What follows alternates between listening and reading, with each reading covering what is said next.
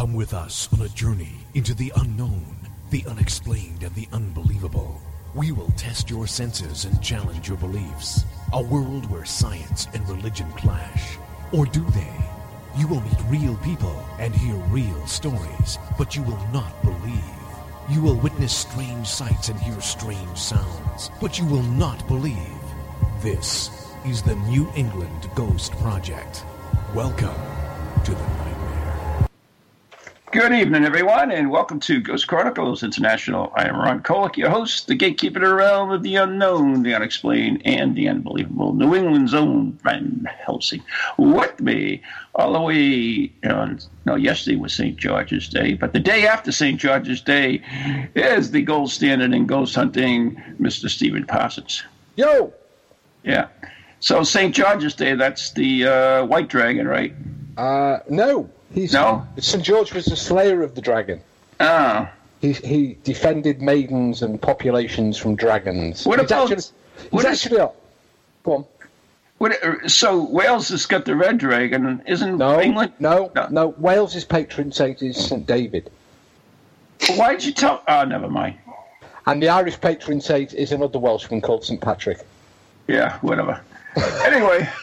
And England's patron saint actually isn't St. George. We borrowed him later. Our actual patron saint is St. Edmund, and he's buried in St. Edmunds, in a town called Bury St. Edmunds. Well, he should be buried, that's for damn sure. No, I mean, actually, he is. Our first patron... Yeah, because we actually... St. George came later with the Crusade period, but prior to that, our original patron saint was St. Edmund, and he got shot by the Vikings with lots of arrows, and they buried him, and then they named the town Bury St. Edmunds. That's pretty good. Well, anyway, that's all intriguing. But we actually have a guest today, and it's someone who has been on the show before. He is he came back.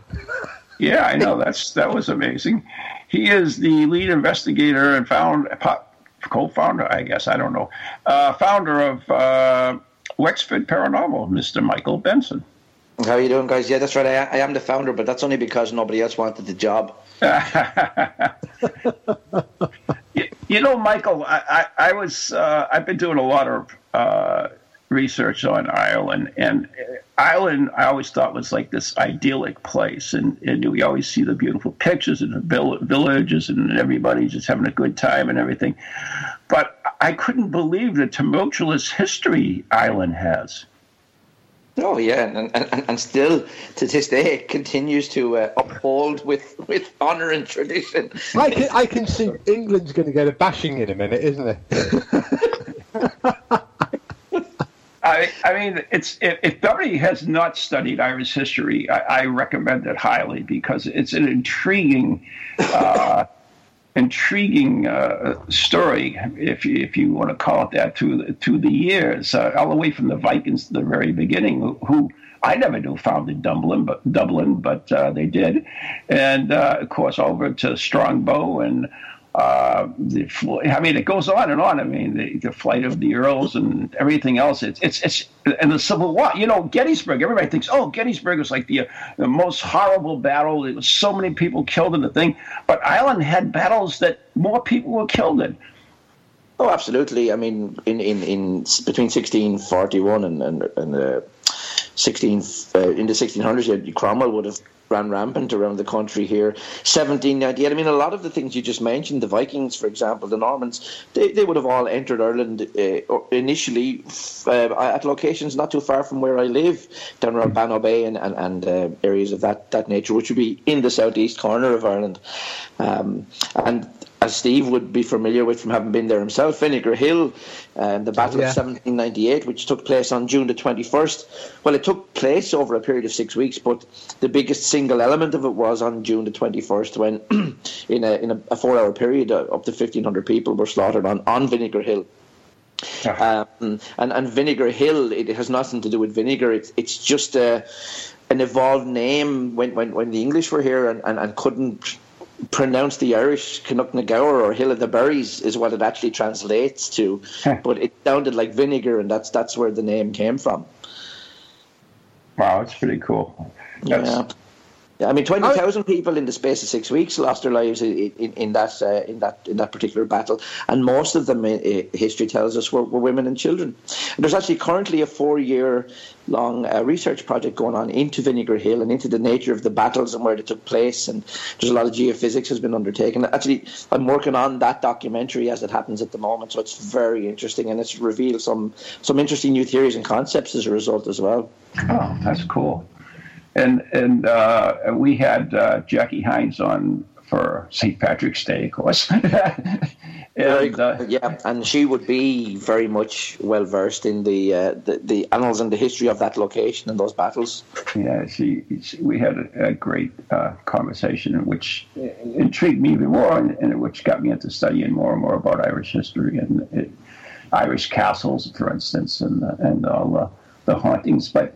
Even it was the intriguing thing was, and I'm sure you maybe, I don't know how much Irish history you know, Michael, but you ever hear of the Leviathan? Leviathan? No, enlighten me, Ron. It's nice for me to learn things as well. Yeah, it's something that I never knew. It was at one time the largest telescope in the world. And it was, yes, Mr. Parsons? Built by my family. Was it really? Yep. So why don't you fill us in with it, Phil, Michael, and seriously, I'm as Michael knows, I'm a descendant of the Ross family, who were the Earls of Ross, the Parsons family, and they are the builders of the Leviathan, which is housed at, or it was housed. It's still there. It's still there. Yes, it is. Burr Castle, which was formed just outside in County Offaly, just outside the town of what's the town called? Because it used to be Parsons Town. Wow, listen to this. He doesn't even know his own history. No, I don't want, the Irish renamed it. Do you blame him?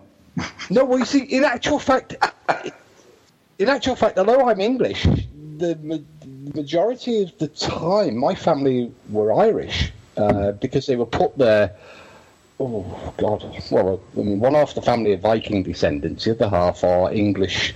What Michael would know as planters who were sent over in the Tudor period in the 16th century to colonise Ireland, and actually they became the Earls of Ross, and one of the great grandson of the first Earl was an astronomer, and he built this bloody huge telescope, which was the biggest in the world at the time. Exactly, absolutely. And it was. I don't think the telescope has survived. I think. Yes, it has. But it's not in a working form, though, is it? It's just the basic tube. I think because it was a reflector telescope with this specially polished and ground mirror, which the lens was actually made there on the castle grounds. They actually built a giant kiln. Which was an undertaking in itself just to make the lens on it. Yeah, and what's also interesting is the family had a great engineering history as well as the telescope. It was also a member of the family who was the inventor of the gas turbine engine or the steam turbine, Charles Parsons, and he was also a member of the family. I think he was a son of the builder of the Leviathan. And he came up with the steam turbine, which we use in power stations, and was actually a forerunner of the jet engine. Oh. But the family have a darker side, and I've no doubt we'll get to Mr. Benson's favourite haunted house, where the devil also played cards, and they have an excellent chipper. Because the family were also founding members of the Hellfire Club and Devil Worshippers. Yeah, and really, you know, the story attached to the Hellfire Club in the Dublin Mountains is a mirrored duplicate of the story attached to the location down here in Wexford that you're talking about with Bathurst Hall. Ireland's most haunted house. Really? If you believe the placards at the side of the road. Well, it's written down, so it must be true, right? No. Michael will delight in telling you the story that he's told me, in fact, on numerous occasions, and has tried to put right this slur on. So why don't we let him then? I'm about to introduce it to talk about Loftus, and what really happened on the second floor. There we go. Can open, worms everywhere. Well, Tina, if you're listening. Yeah, look at. I mean, if for anyone, to be fair, anybody that hasn't visited, on the basis of the location itself, it is quite spectacular to see. But the story that's attached to the then Loftus Hall, and I'm quite specific in saying those words because documentation and history tells us that in up to 1868, Loftus, as it was then, the tapestry room was on the first floor. Presently, it's on the ground floor, and it also was the case that between 1868 and 1870, the tapestry room, as it was, and the room adjacent to it were knocked into one and turned into a billiard room. And then it was in 1870, over a period of a number of years, then the property that stood there was raised to the ground, and the present one was placed in its stead. But interestingly enough, when we were researching the location, we went to the library. We foraged around for the 6-inch ordnance survey maps that would have been available. The first one pre-1870 and the second one then subsequent to 1870. And when you overlay one against the other, the perimeter of the property pretty much matches up, give or take a millimetre or two here and there for human error. But the two properties themselves don't overlap. In fact, they just touch corner to corner on the back right-hand side as you look at it. Yeah, so that was an interesting discovery from our point of view, because historically as well there were claims and reports that the original building was, or where the occurrences took place, was to the back right of the present one as you look at it from the road. But of course, what you're actually saying is that this whole story and this hole in the ceiling are a modern recreation, fabrication. Well, even if they go back to the time itself and to Anne and her experiences with the handsome stranger, I suppose we have to look at it. We're trying to analyse it with contemporary mindsets and contemporary social values. When perhaps back then, yes, there may have been a stranger that arrived at the door, and yes, Anne may have become enamoured with them. But social class and social standing were driven by so many conventions at the time. And if Anne and this guy had an encounter, I mean, if we look at the greatest probability or possibility in a dynamic like that, it's very probable that she became pregnant. But where was your social standing if that was the occurrence at the time, given the perspective on children out of marriage and so forth? So rather than suffer that indignity, they would construct a grandiose story of this extreme nature to mask that, Now, that's just me kind of spitballing theories and ideas, but I think it's reasonable to make the case, What's always intrigued me about the Loftus Hall story, where the stranger arrives in the middle of a storm, and he gets taken in by the family, and then they're playing cards one night, and they notice his cloven feet underneath the table, and then in a flash and a bang and a smell of brimstone, he vanishes through the ceiling. It's almost a direct lift from the Hellfire story up at Killikee. Oh, it is a direct lift from you've my also got. perspective. Well, I struggled and then remembered that you've also got virtually the same story at Glamis Castle in Scotland. Yep. I mean, I know that there are family connections between those up in Dublin and those down at Loftus, because there was certainly friendship and kinship links between the two. Do you think they just borrowed the story from the Hellfire Club to cover up this pregnancy? Or well, look, I mean, I'm giving that as an example, but I'm running with it. Yeah, and it's really to illustrate, the case that where any two or more possible explanations exist. Generally, the simplest explanation of the two is where we need to look. And I would argue, for example, it's far more likely that something like a pregnancy as a result of an encounter would be more likely than some sort of chance encounter with demon of the underworld, presenting himself to play a game of cards when there was little else to do on a wild and stormy night. Well, they obviously found something else to do on a wild and stormy night, because she got pregnant, didn't she? Well, there we go. Yeah. Well, actually, I get carried away with innuendo, so I'm going to stop now. But, without going too far, I see your point. But, the other thing then, of course, is that if we take the popular present story as it's presented, the location that's there wasn't razed to the ground, as history tells us, but it was significantly renovated, and that subsequent to 1870, they added a third story to the property, added a third floor, and to this day, the hole in the ceiling cannot be repaired. Now, I find it interesting to consider that if 100 and something odd years previous to the placement of this third story, the event itself took place, how then is it possible that there's a hole in a ceiling that didn't exist at the time of the occurrence that can't be fixed?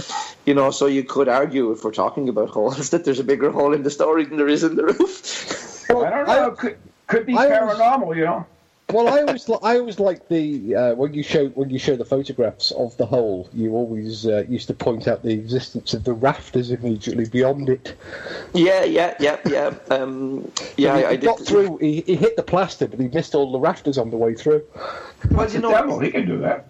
He can, yeah, but wasn't it very considerate of him to maintain the structural integrity of the property? I know, nice.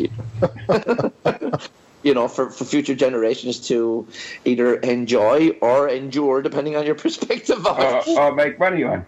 Well, the thing is, I mean, when you do compare it with the Montpelier Hill story, there he seemed to have got out through the chapel roof without leaving any trace at all. I don't think he even left a burnt smudge on the ceiling when he vacated that property. Well, chronologically, if it happened in Loftus Hall first, then maybe he had kind of refined and honed his... Perfected it. Oh, there you go.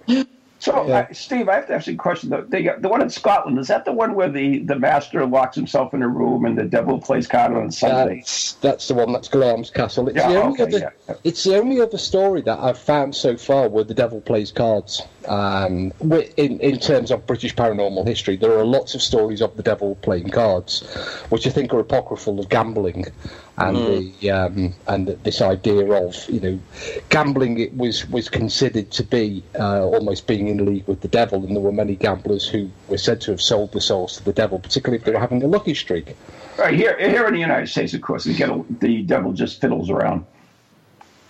That's down in Georgia, though, isn't it? Right, yeah. Yeah. When he goes down to Georgia, yeah. So anyway. So it's. I have to mention too. I saw a picture of you on Facebook, and it looked like you were using ground penetrating radar. Is that correct? I'm not sure the device you were carrying. That's a recent one. It was a white screen and a hood cover over it. No, actually, that was a complete aside from our discussion of tonight. No, I was shooting some aerial footage for a war movie. As it happens, I was flying the aerial camera system for a job. Okay. No, that's curious. I was just curious about it because I saw it. I couldn't quite make out what it was. And I thought, well, maybe it was ground penetrating radar. No, not on that occasion. But interestingly enough, going back to the discussion we had at the start about Vinegar Hill and the research project that's been ongoing up there, they have had geophysics in. They have looked and mapped a lot of the area around there to try and find and to identify what has been described historically as mass graves and burial pits that had been dug, and they have found 3 pockets of what are pits. Now, obviously, without excavating further, all we know is that there are pits there. What they were for or why they happened is still subject to discussion. But even in terms of the dig itself, the artefacts that they've uncovered has resulted in that battlefield now becoming the largest archaeological battlefield site in the Republic of Ireland. Oh, wow. And that's just a stone throw for you, right? 14 mile up the road, 20 minutes of a drive, yeah. Oh, yeah. Now, and that documentary will be released, I think, around about the 21st of June. I think they plan to release it for the anniversary, which is just as well because I have to finish it still. But so that'll be available for anyone that's interested in seeing it when the time comes. Other discoveries that seem to be coming from it, without giving too much away. There's a location called Beale's Barn, which was made available to incarcerate redcoats and so forth at the time of the battle, that had not been located or identified, and they expected that if they did find it, that it would be some sort of underground foundation or something that they'd uncover.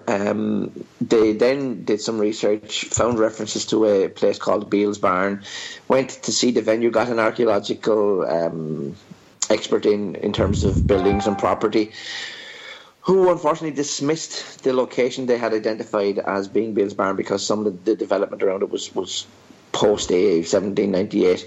But interesting enough, he said, but this one, and there was a little innocuous building right next to it on the left, that he would argue now is Beale's Barn, and they reckon they have found the very location where they would have incarcerated some of the troops at the time, before taking them back up the hill and having summary trials and killing them and piking them and hanging them. So this was the Irish being devious and bad. And remember as well, it's often portrayed as Irish-English in terms of the fighting, but there were a lot of Irish fighting on the side of the English, like the Cork militia would have all been native Irish people and native Irish people. Well, I mean, since the beginning of Strongbow, they used to marry off their daughters all the time. So they ended up, a lot of them were actually stayed in the Irish fold against the British. That's right, yeah. Well, assimilate or die, isn't it? True. So the Vinegar Hill, is that a historic site where it's cannot be developed? In other words, I'm not sure what they call them in Ireland, but is there any preservation orders and so on? To an extent, yes, because of its historical significance, but there is a huge, big radio pylon, and that emits huge levels of EMF, so that created some difficulty for them with the geophysics and things as well, you know. That's a bit of an eyesore on what would otherwise be a fantastic location to visit, even from the capacity to see all around the countryside, and that's why the insurgents were camped there, because they could observe from a position of 360 degrees attacks from troops and so on at the time, you know. Right. Now, if there were mass graves there, they could never excavate them, right, for research? That's a question I couldn't answer now, but if you ever wanted to follow up on that discussion, Ron O'Flaherty, who would be one of the senior archaeologists, would be a guy certainly worth talking to. Oh, that's cool. Yeah, I've got to say, from personal experience with Vinegar Hill, and I'm bringing it over to the paranormal a little bit as well. Oh, that's a good thing. There are well, I think during one of my early stays in County Wexford, I made a point, because we happened to be there over the period of the midsummer, the June the 21st, and there were a number of reports received from visitors that indicated that early in the morning, around sunrise on the day of the battle, then people had a number of experiences. They'd heard running men, they'd heard this shouting and really what sounded like horses. So I actually went up there, drove up there, it was still dark when the set off, got there before sunrise, and witnessed a magnificent sunrise. But I failed, of course, to encounter anything paranormal.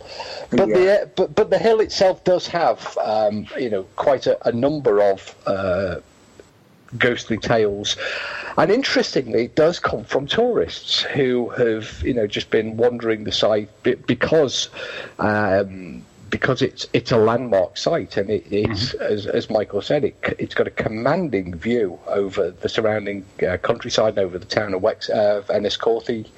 But these tourists who really, it would appear, didn't know anything about other accounts, came up with really quite similar versions of their experiences, which I found quite intriguing. Yeah, and that same story, interestingly enough, of hearing phantom battle cries and horses running and stampeding, is also referenced in Camolan, which would be a further 12 miles north of Enniscorthy, but again, the site of another significant battle around that time, And in fact, to plug my book, it is mentioned in one of the chapters. and Michael, what is your book? Haunted Wexford, and believe it or not, Steve, that is 4 years on the bookshelves this summer. Wow. I believe it. Yeah. Doesn't time fly? Doesn't it? It's available on Amazon. Yes, absolutely. Amazon, Book Depository, any of those locations, you'll find it there as well. Excellent. I actually have a signed copy, and I thank you very much for that. You're welcome, of course. Now, Michael, have you, as far as you're investigating, what type of evidence have you gathered, if any, on battlefields? That's an interesting one. We don't put very much, really, if any time, into battlefields themselves. We prefer kind of structural locations for a number of reasons. They tend to be drier and warmer most of the time. But look, they're enclosed environments as well. Battlefields, when you talk about audible phenomena, or take, for example, Duncannon Fort, the sounds can travel up to 10 miles across a body of water and things like that. So, how can we evidence in real terms in an environment where it's anything but controlled, where these phenomena, if you like, or these anomalies are originating from? I think battlefields are a far more popular endeavour stateside, from what I can gather. So let me go right into it, because there are some methods that people use, investigators use, which include EVPs. Is that something used in your investigations? Oh, for sure, yes, in terms of let's call them the standard practices that are employed. Yes, of course, EVP.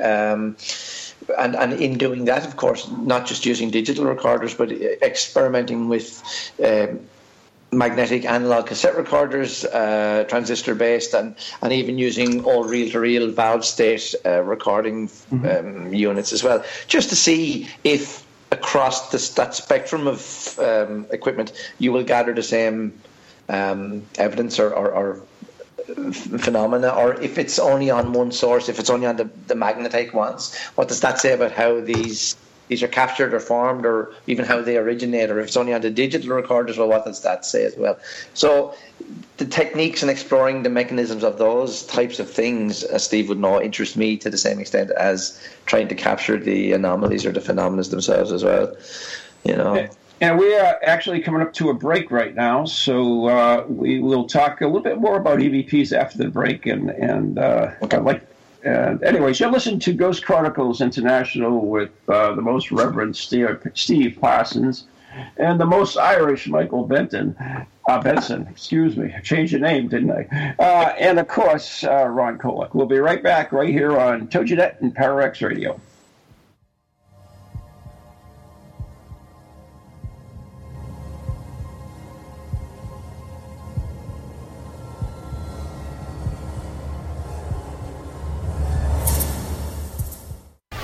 Welcome to TogiNet, radio with a cutting edge.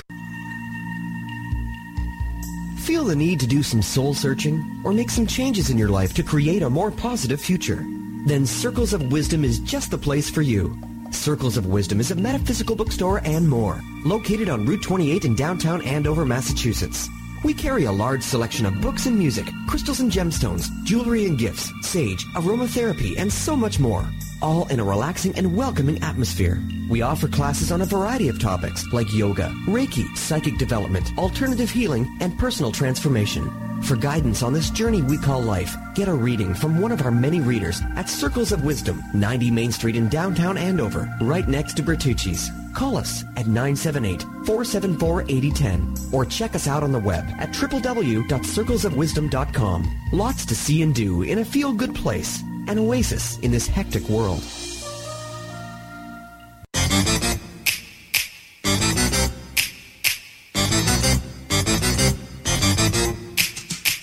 They're creepy and they're kooky, mysterious and spooky. They all talk gobbledygooky, the PowerX family. The shows are paranormal, not stuffy but informal. The topics are abnormal, the PowerX family. They're strange, deranged, unrestrained. So grab your favorite brew, it's time to rendezvous as we give awards to the PowerX family.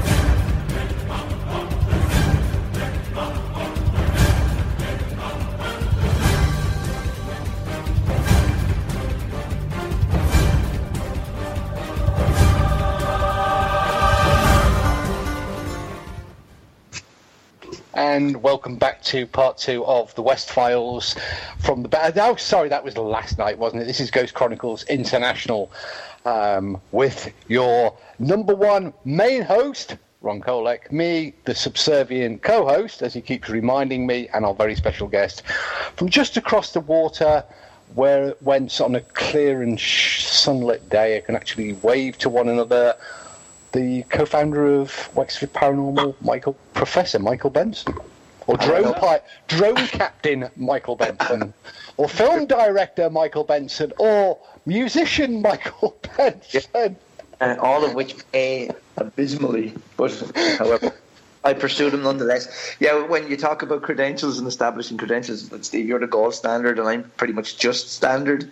I know. We're far from it. We're all that way, Michael. There is but one. There are very few paranormal investigators or investigation groups that I would commend to anybody. But Wexford Paranormal, under the leadership of Michaels Benson and Carol, are one of the very few.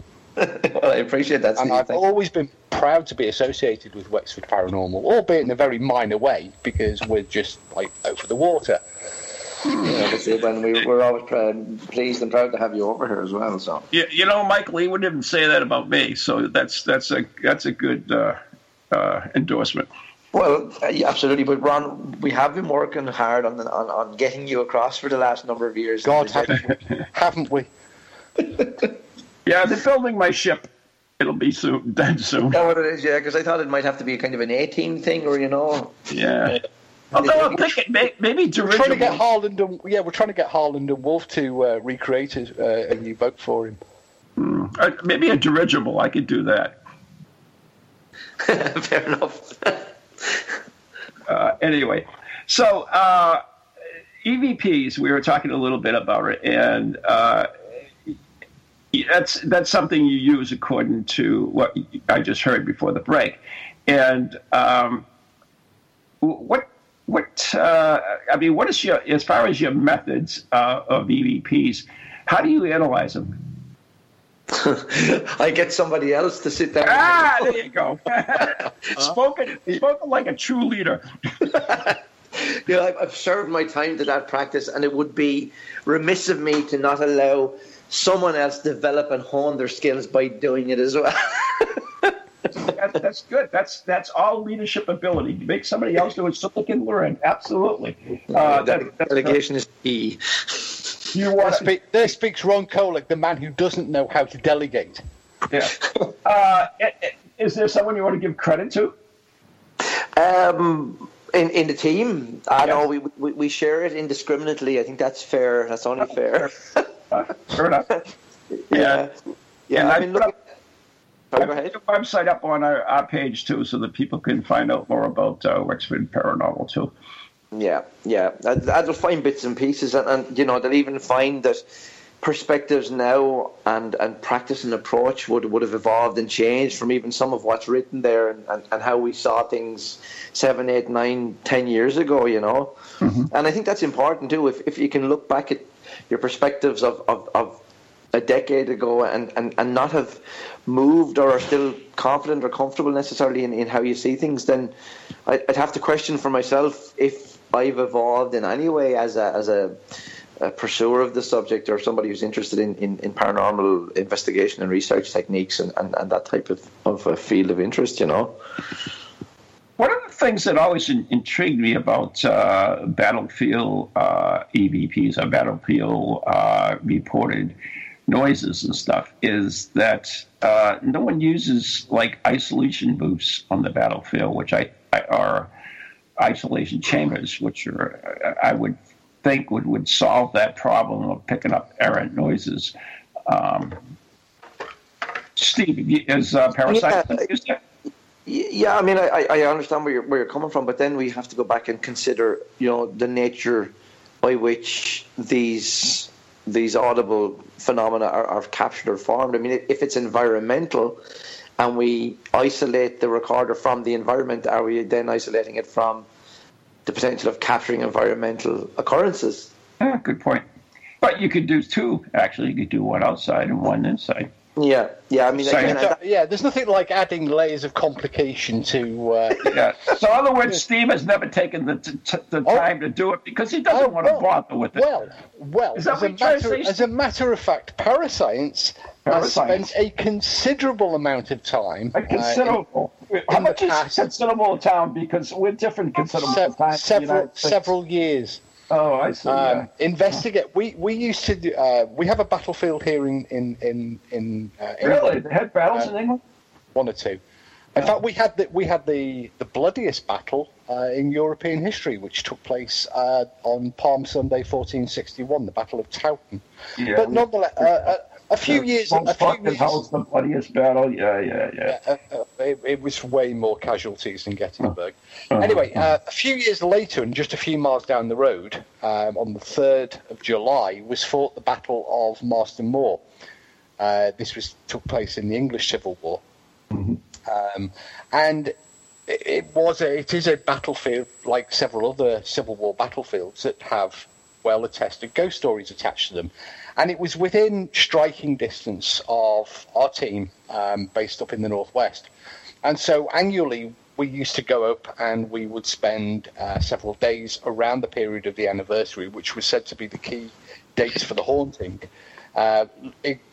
examining the claims and seeing if what people were saying. Many of them were sound related. Now, we didn't ever do EVP, although we did use audio recording throughout the investigation separately. So, let me stop you right there, Steve. Let me stop you right there. What's the difference between doing EVP and using a sound recorder?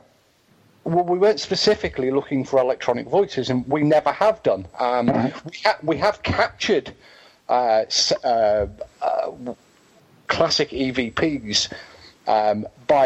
We have audio recorders running, and they've picked up anomalies that people were not aware of and didn't hear. So that would be an electronic, that would be categorized as EVP. But we weren't specifically asking for communications as they do with EVP. We weren't asking questions and waiting for responses. We were recording the ambient environment sounds, the normal acoustics. At the particular battle site, we did notice we were getting unusual acoustic effects. And what we tried to do, and this comes back to this idea of trying to find a source or locate the source of these sounds, was we started to develop a technique that we'd used inside buildings where we were using 3 microphone arrays to triangulate a sound source.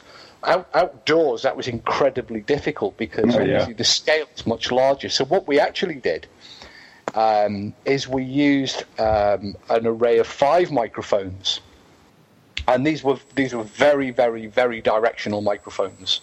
So they only had a narrow 10-15 degree spread angle off the front of the microphone to try and locate the sources of the sounds, because we were fairly sure that we were dealing with natural sounds. We were dealing with industry, we were dealing with traffic, we were dealing with there was an airfield nearby, and there was also a small, the battlefield wasn't isolated from the community. It's in between small towns, and what we thought of people were interpreting as the sounds of battle, because people were saying they'd heard these sounds of gunfire. We were considering that they might just have a normal aspect to them. And in fact, when we did look at the sound traces, although they were quite, it wasn't empirical, but the sound did seem to indicate, quite strongly that the sound was emanating from the town of. I can't remember the name of the town now. Up on the side of the battlefield, rather than from the battlefield itself. Intriguing. So I forgot what I asked Michael. EVP on battlefield, don't we? Oh, was it? Oh, okay. So all right. So that's intriguing. And did you ever get? And I asked you if you picked up any evidence, and I think that's kind of where it was. And I forget. You said you didn't do too much work on battlefields, but have you ever had any experiences or anything on battlefields? No, not so much. Okay. I think but I think it's partially as well because they're so close at hand to us, and it's all such a matter-of-fact part of our history and our backstory as a nation here that we tend to not focus on them at all. It's a funny thing, really, in a lot of ways. I mean, when you talk about phenomena in terms of audio and audible phenomena in general, one story that I can tell you that I thought was quite fun. Now, it's anecdotal from my perspective because I don't have the recording, but there was a national radio station came down to Enniscorthy Castle. They'd heard a little bit about the backstory and what was going on and so forth, and they came down to interview the manager and myself for a piece for the radio. And when we were finished, I said to them, look, there's no one here now except the two of you. It was two girls, two presenters and myself. I said, just take time now to settle in and let the place kind of settle down around you and, you know, see how you feel about it. And if you fancy it, just, you know, call out and say hello. I said, the worst that will happen is you're talking to yourself. Yeah. We were sitting in the Roach floor, Steve, as you'll know, is the main sitting room on the first floor of the castle. Mm-hmm. And the girls were sitting on the small two-seater and the large three-seater sofa, and you know where they're positioned. And I was stood with my back to the brick archway that leads into the bedroom then. So the first girl said, yeah, hi, we've just come, we'd heard about the castle, wanted to find out a bit more and to say hello. And obviously they were referencing Jim, who we talk about in the context of castle. And the second girl said to him, yeah, same here, Jim, had heard about you, heard about the castle, wanted to find out some more and to come down and say hello. And with that, a deep-toned male voice from the proximity of the nursery, which was just beyond the bedroom, called out and said, hello. Which I found quite fascinating because I'm familiar with the castle. I'm relatively familiar with the acoustic properties and proximities of sounds within the castle, mm-hmm. but not to just accept that it had come from there. I said to the guys, and I said, pop up and go over to the window. Just check that there hasn't been anybody who's come in the side entrance of the castle or the side driveway, if you like. And that we're hearing their voices coming through an open window and that. But we couldn't locate anybody in the area. So that was quite interesting. It's the only time for me, as a witness to an occurrence like that I've been in the castle where I heard audibly in the environment a male voice responding with a hello to two people saying a hello at that particular time. You know, now as I say, it is anecdotal because I have nothing audibly to present that can recreate that or is an audible capture of it. But the presenters themselves have the original recording of it because they were still recording at the time. Oh wow! Now, I don't find that particularly challenging.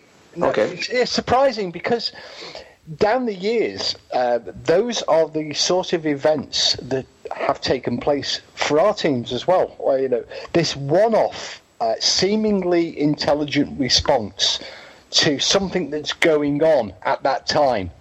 It seems to be entirely spontaneous. It's not reproducible, but it does seem to be that the voice or the response is linked to what's taking place at that time. We've encountered this about 6 or 7 times, and we've actually got the recordings of the responses from these various times. But we've never called them EVPs. No, because it wouldn't be. If you actually heard it, it wouldn't be an EVP. Well, what's interesting is not all of the occurrences were heard. All of them were obviously recorded, but about 20% of them were actually heard in real time by the observer team or by witnesses. But a lot of them went unnoticed until the recordings were played back. But it was the fact that they were so reactive or responsive to not necessarily what we were saying, but what people were also doing. Almost like this was an additional participant making a wry comment on proceedings. Okay. And we've encountered that a number of occasions. In terms of second-hand stories, and again it applies to the castle, just with regard to voice phenomena, or let's call them, for want of a better tag, disembodied voices. There was a parent and a child visiting the castle, and they had climbed the staircase, only for the mum to come down a little bit irate and ask why the staff from downstairs were calling their, I can't even remember if it was a son or a daughter, by their name. But there were no other visitors in the castle at the time other than these two people and the staff downstairs. The staff wouldn't have had any knowledge of the child's name because they wouldn't have signed the visitors book until they were leaving in any case. But they didn't want to tell the visitors that there weren't anyone else present in the castle because they didn't want them to. But that's just another example that was shared with me by the staff as well. Isn't that how we, how we get involved in the cases we do get involved? It's the experience of someone. Sometimes it's secondhand, sometimes it's firsthand. But until someone comes up with the experience, then we really have no way of knowing if a place has paranormal activity, for lack of a better word. That's right, yeah. And I mean, it was actually the manager at the time, interesting enough, who happened to be Jackie Hines, that contacted us and asked us to come up. And we've been lucky enough for the last 7 or more years to have ongoing, consistent access to that location. And that's a fabulous opportunity for one thing and privilege for another. Oh, absolutely. Yeah. So what is the most intriguing place that you've investigated with Wexford Paranormal? The most intriguing place, it's actually a private house, that we were asked to look at. And in terms of very quick backstory, the family had experienced so many things that they couldn't explain that they actually left the house. They then rented the house subsequently to 2 more families who, in a very short space of time, also left and refused to stay because of the occurrences that apparently seemed to be going on. Oh, cool. But when we had access to the location, there was no live feed of electricity even into the house. So that was interesting. We had to bring generators and leave them at a distance from the location and ran cables in to run our DVR monitors. Oh, wow. And aside from personal experiences on the night, the thing that I find fascinating is the fact that during one of the breaks, I was stood behind the breakfast bar in the kitchen. The DVR monitor was just in front of me. The screen was facing towards 3 of the team members who were sitting outside the breakfast bar. And we were just chatting about various things that had happened, observations that had been made, and what we might do in the next round of exploring the house. During the conversation, the DVR monitor, I think, Steve, you're familiar with this story as well, from having had to listen to me tell it before. But the DVR monitor went off, and I thought, the petrol is gone in the generators. But when I looked down, the pilot lights were still on all of the socket boards and extension panels. And I thought, the fuse is gone in the cable. So we changed the fuse. That was no good. We changed the cable, it still wouldn't work. So I said to the guys, look, it's fine.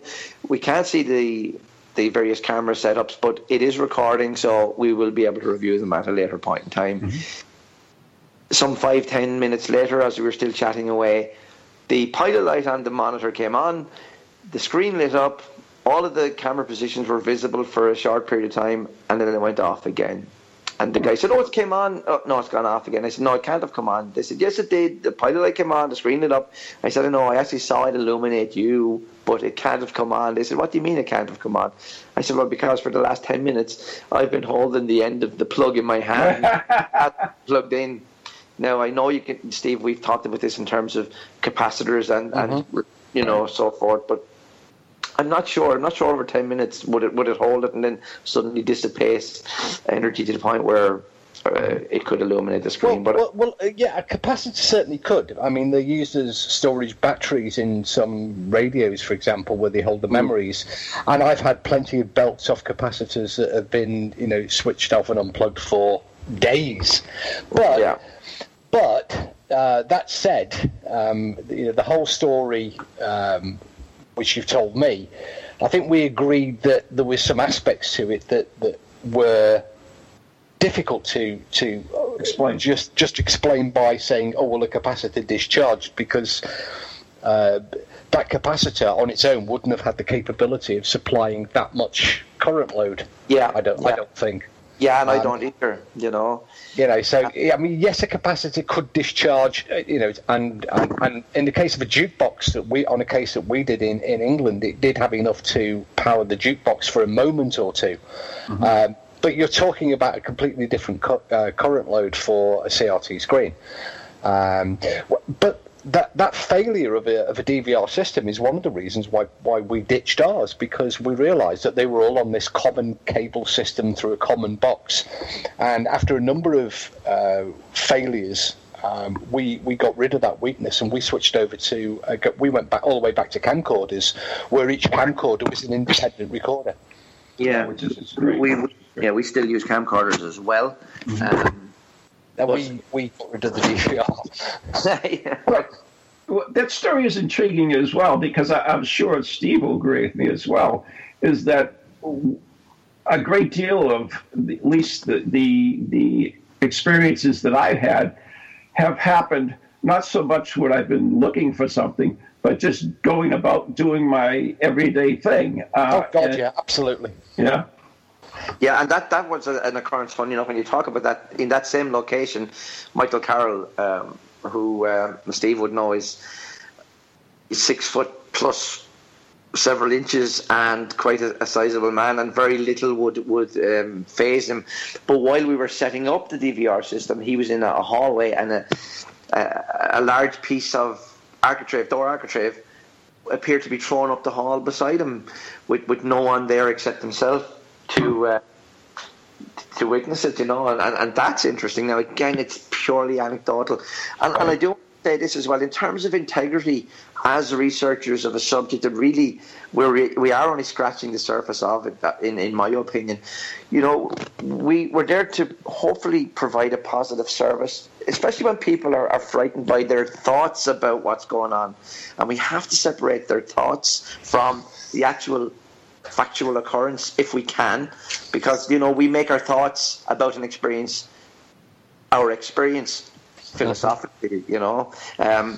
So if I can't explain something, I have to be very clear that it is just the case that I can't explain it. It doesn't mean somebody else might not be able to, or that science will catch up and then explain it in 6 months, 6 years, 60 years from now.